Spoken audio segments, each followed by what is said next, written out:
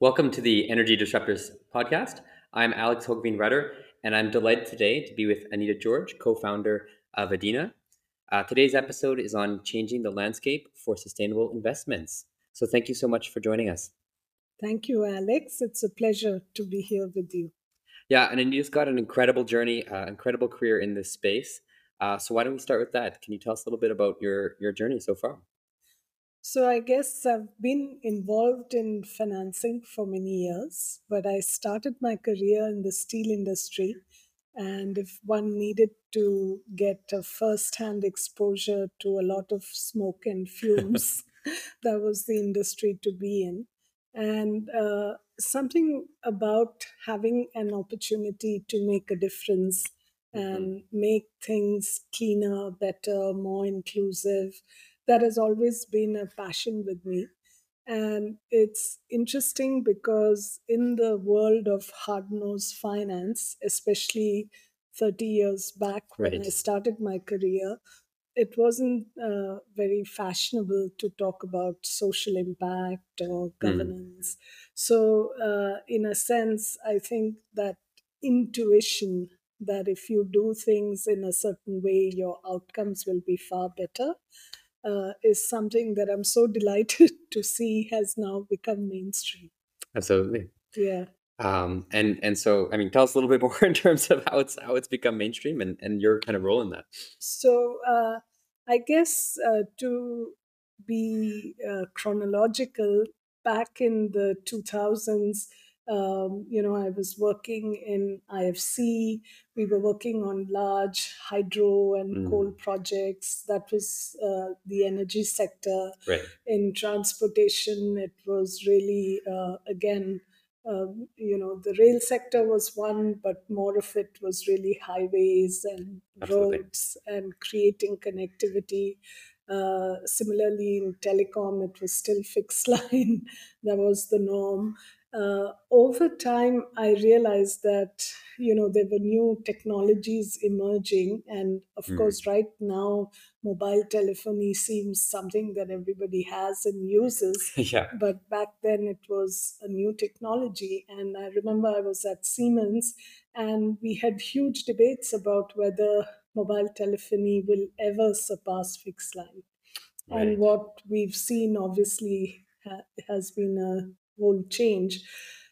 Similarly, we were fortunate being in IFC. I was able to finance the first megawatt of commercial solar, which Oh, happened to really? be, yes, In which where was that? in India. In India. In Okay. India, and it was IFC's first megawatt of commercial solar. Excellent. And since you've also been in IFC, That's right. Alex, you can imagine that it was not an easy thing to do because the technology in emerging markets was still early.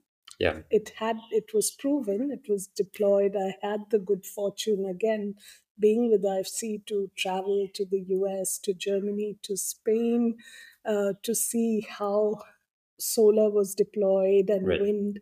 So it was actually quite an experience to then take that leap of faith and say, these are technologies that are here to stay. They are Right. evolving in terms of the cost trends, even from the early 2000s to 2009, when we did the first megawatt of solar.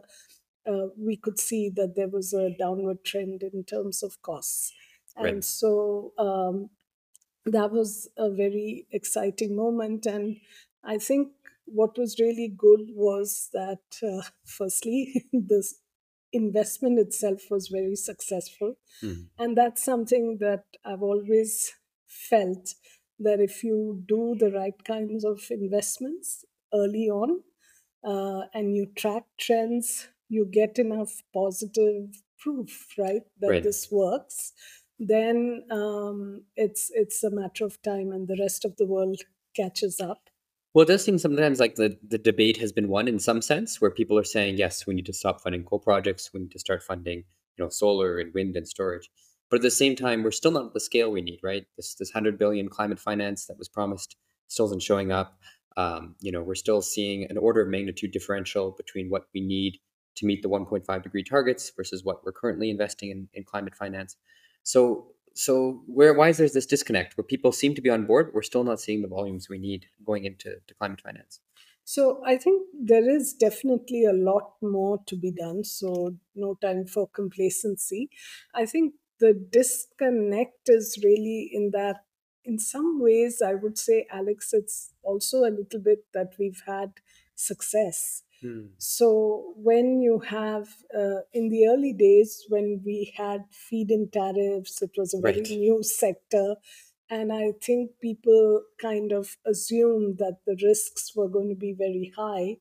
And then things turned out positively. We were able to attract more financiers into the renewable energy space, and also more developers came in. The risk perception of investing in renewable energy 2009 versus even 2019, Right. a world of a difference, right? That made the bids more and more competitive, and then it becomes a cost of capital issue where it's almost commoditized. Hmm. And I think now, to keep that pace going, of course, I have a very strong view, which is that you have to have new technologies that can help you get greater productivity, faster scale up, bring down costs even more, improve access even Absolutely. more. And that's the next trend that I see. Right. So, yes, you're right that there's still a lot more to be done. And I'm hoping that the large institutional investors who are being more focused, and everybody, I think if you look at the world's GDP contributors, 90% of the world's GDP contributors have some net zero target. Right. And I'm hoping that with that, there will be more and more large pools of capital coming into renewable energy projects, not just in India, but Africa's another Absolutely. uh, continent where we really need to promote. And these are geographies which are blessed with great Yeah, yeah. Well, solar I think it's installation. something like 60% of the world's top solar radiation is in Africa, but they've Right, only received 3% of the world's investment in solar. absolutely. So I'd love you to take through like this initial commercial project you talked about in Yes, India. So this is when the technology was still new, it yeah. was still expensive. There's still a lot of uncertainties around the technology. How did you help finance those projects? How did you help convince the lenders to say this is a risk worth taking? This is a bet worth taking. Wind solar was still new and exciting. I think it was the conviction, having seen it in other geographies, and I'm a big believer in seeing is believing, Right. that convinced me that this was something, and not just me, there was a whole group of us who felt that there was a trend and we had to follow the trend. So that was one. Second, we found a great founder who had put everything that he had into the sector, had done as much research, homework, and as a disruptor, Right. funnily enough, he came from outside the tech sector. He was Mm, not a power guy, he was a tech guy in the Preetwadwa. And he actually decided that India had a solar resource. We could really have this take off as a sector. And that's what he focused on. Um, I would say that really, in terms of financing, that was one of, you know, when you talk about sustainable finance, it's not about just financing one project. right. I mean, one has to really think more longer term in terms of what will make this sector take off. Like you were financing this one project here, but Yes, this is the idea was not just to have that one finance. It was to exactly. to kind of help build the ecosystem, right? Right, help build the ecosystem. So we had to do a lot of work on regulations. Right. So we brought examples of where regulations had been successful to the government of India, and to some of the state governments Absolutely. specifically. And then the second was to get, as you rightly said, how do you get lenders to come in? Mm, So we spent a lot of time giving that comfort and confidence that we had developed, right. working with local lenders. So it wasn't just you funding. You had partners. Yes, You brought partners in. yes, You crowded in yes, that private investment. absolutely. And we spent a lot of time talking to other investors, sharing our due diligence and why we had conviction in Right. the project. So I don't know how it worked out for the founder because you had every DF Development Finance Institute in the cap table. But Mhm. at the same time, it helped to create that ecosystem where people became familiar. And because the project was a success, then that usually attracts more financiers to come into Absolutely. the space. So I think that was one. The second was also to make sure that the regulatory system stays consistent so that investors have the ability to say, okay, if I come in, this is what I'm going to be facing, and I need to sort of factor that in to be able to, reach the outcome that you're Mm. hoping for. And for investors, that consistency is very important. So there was a time, if you remember, as the solar prices started coming down, there were existing feed-in tariffs, and I remember some Right. of the government side saying, "Why do we have these high feed-in tariffs? Look at the Mm. competitive tariff." And I spent many hours convincing them that when these projects were done, there was a certain cost of panels, certain realities that made those projects viable only with that feed-in tariff. And Right. if they changed it, then the whole sector would suffer. And thankfully, they heard that and then continued, and the sector evolved more and more. Yeah. Well, and you've been a great part of that. So, thank you as someone, much younger in the sector. Thank you for your work in laying that groundwork in solar and helping it grow to the point now where it is cost competitive. Yes. Which kind of brings me to your current role at Yeah. Edhina, Yeah. uh, where where solar was 10 years ago, Yes. rooftop solar. What are we looking at now? What's the next kind of technologies or companies you're most excited about for the next 10 years? So, fortunately, now that we have large scale solar as Mm. well as wind and electrification of mobility, I think it's the moment is right for technology to start playing a role in accelerating solutions. So, Okay. you talked about the gap, you talked about the need to do more faster. And really, I feel convinced that technology is going to bring about that transformation that we need across sectors. Okay. So, whether we are talking about renewable energy, large solar farms, which can benefit from the use of AI and real time data. Right. And we often talk about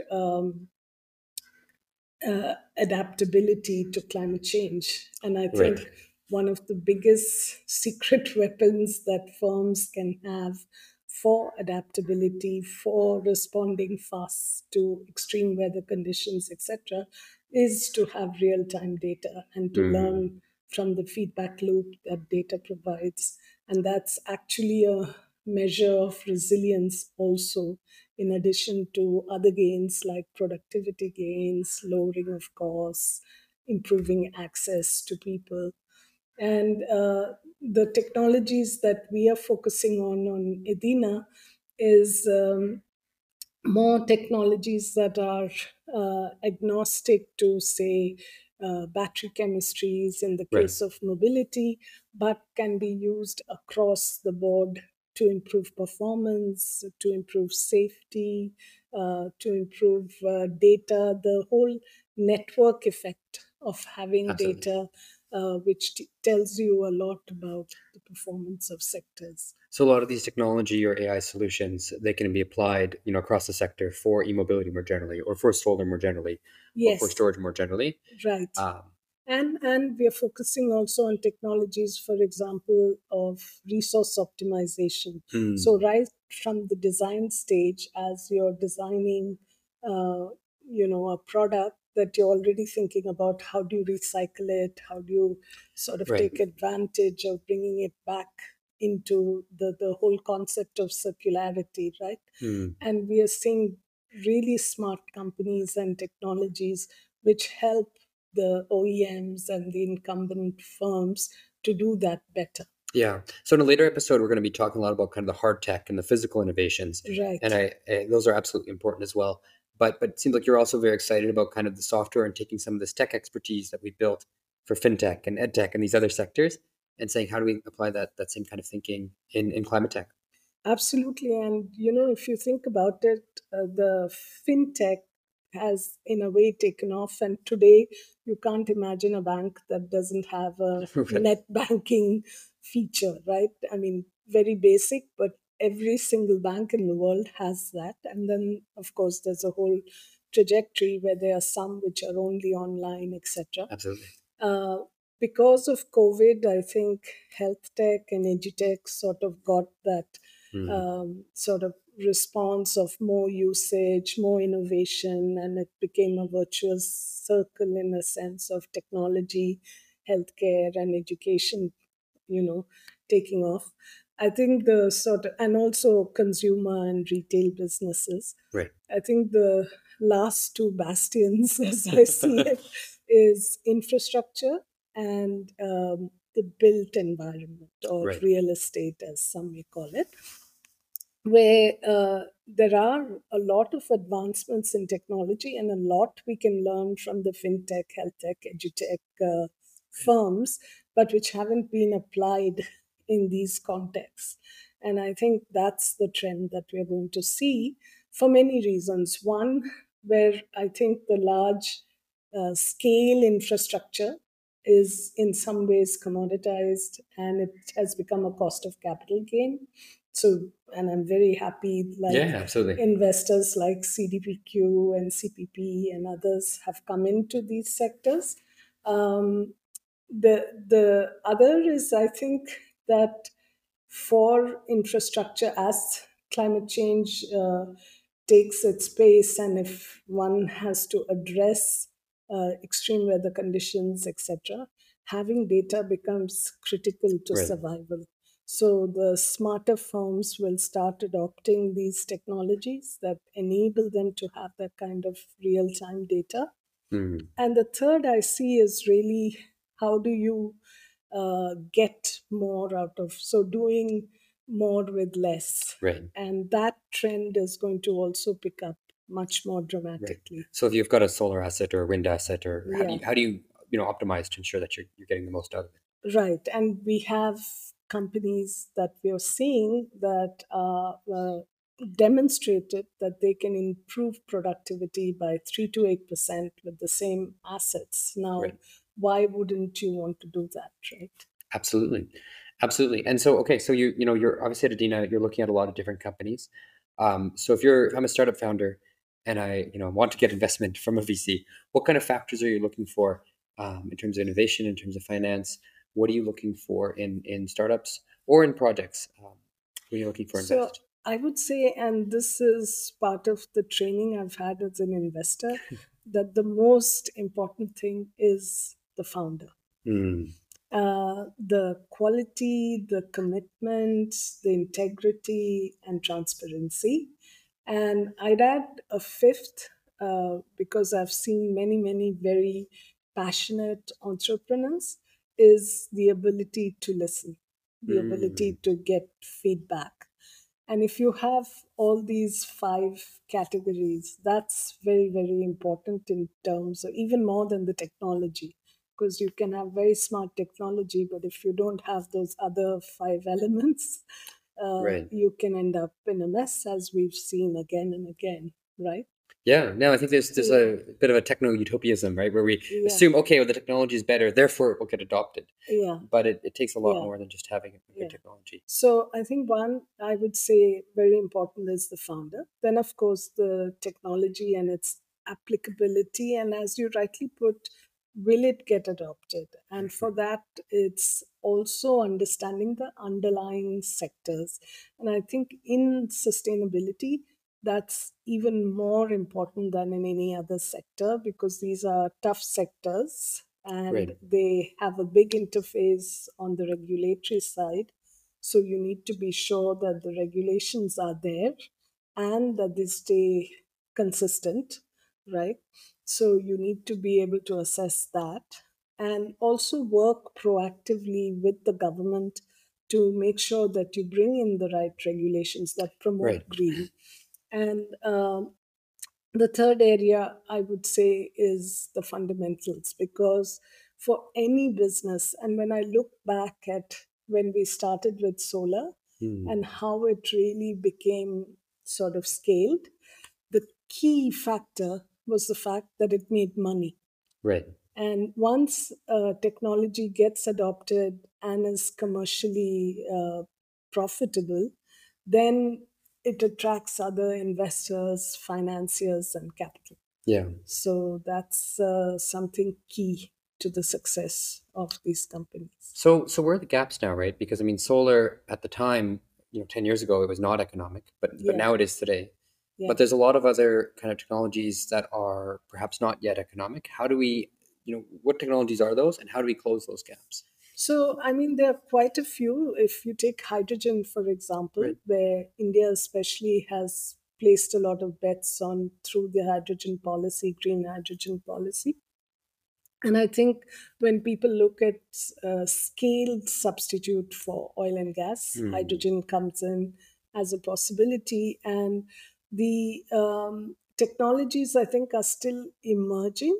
They exist. And, yeah, the electrolyzer technology, for example, there's been a lot of advancement made. The fact that you can produce green hydrogen, but you also need renewable energy to be able to do that. So one starts connecting the dots among the sustainable sectors, which for me is very exciting because I think, the fact that green hydrogen is being promoted will also give an impetus to green renewable energy being Right. produced. And there's a new use case for it, if one might put it that way. In the case of hydrogen, for example, I think what the government is doing here in India is great in terms of having a policy, and I hope it gets rolled out. But the key, as I mentioned in the case of solar, is the cost. When Right. does it get affordable? And I'm hearing a lot that there is that downward trend already visible Hmm. in green hydrogen. There are countries like the US, for example, that through the Inflation Reduction Act has given a huge impetus to Right. hydrogen as a sector and green hydrogen in particular. So, that in itself, I hope, will bring up even newer technologies that then bring down the cost and scale production, which will also bring down the cost. Right.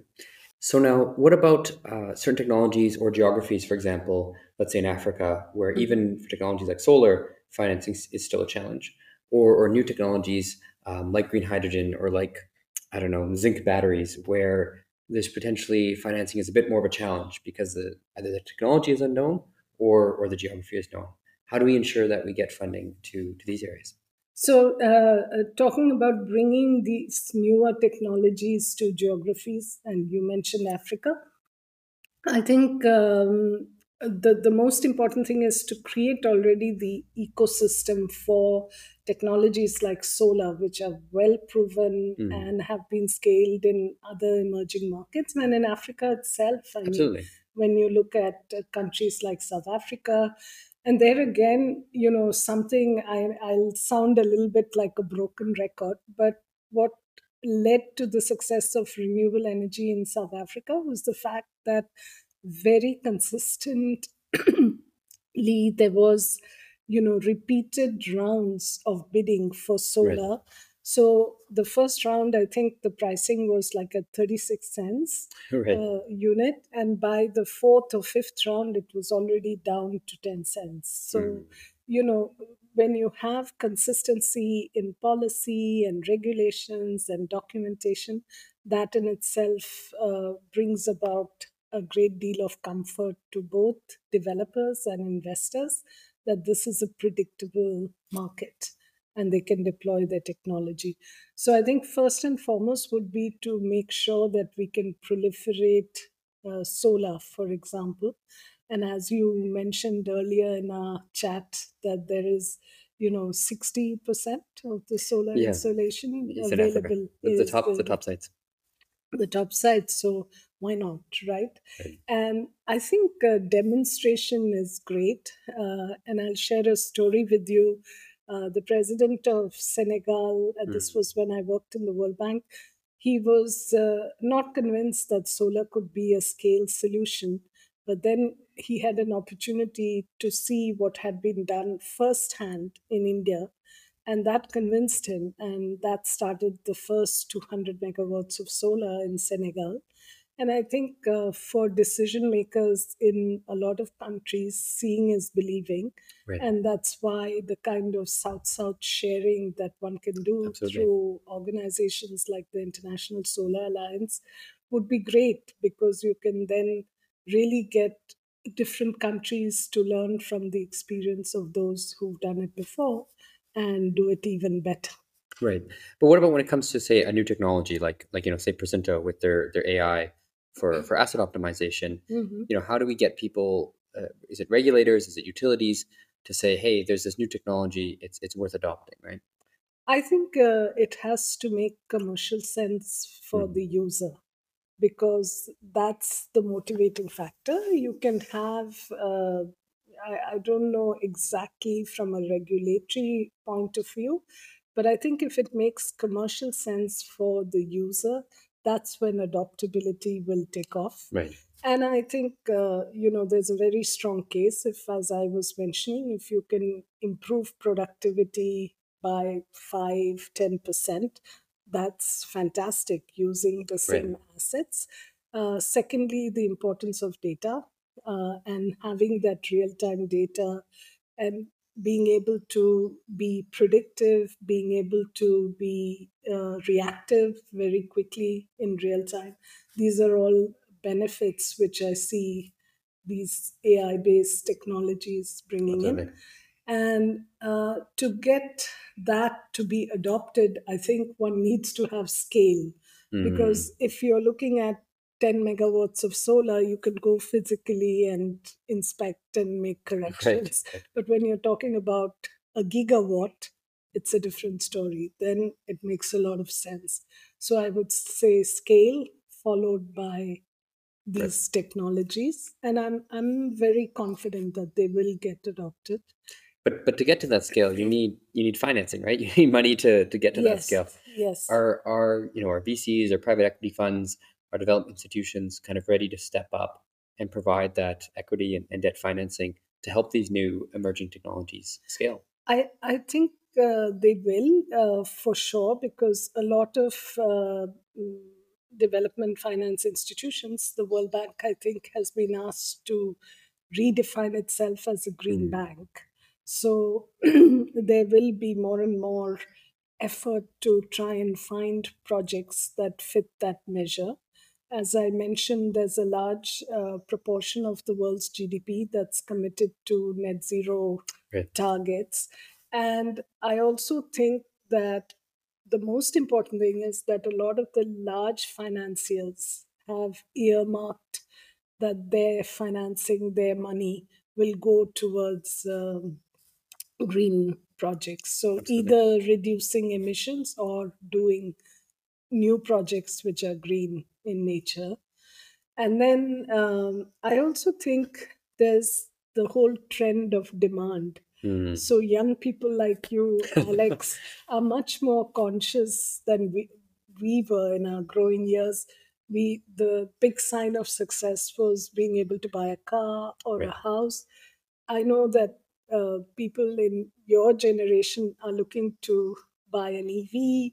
Uh, Well, actually, that's a funny story here. I actually had planned to buy an EV, uh-huh. and then I started using Blue Smart, which is Yeah, again yeah, a yeah, startup yeah, in the yeah, EV yeah. space. And And they've now I said said you don't need an I don't EV need an even. EV Yeah, because yeah, because the AI and because yeah, the advances in technology has made yeah, it so convenient yeah. for me as a user. Exactly. That's a great I don't need to buy a car, example. right? And that's the way we will go, is services that are being provided in a green and Yeah. sustainable way. The success of the Blue Smart network is really speaking to the fact that there are people like you who have choices, Mm. and you're making that choice. And I see that, in fact, there are surveys which say, particularly in India, Gen Z has a higher propensity Mhm. for buying sustainable products, sustainable services. So Right. that gives me a lot of hope as well, because when demand changes, industry starts Okay. adopting. But the boomers still control the banks, though.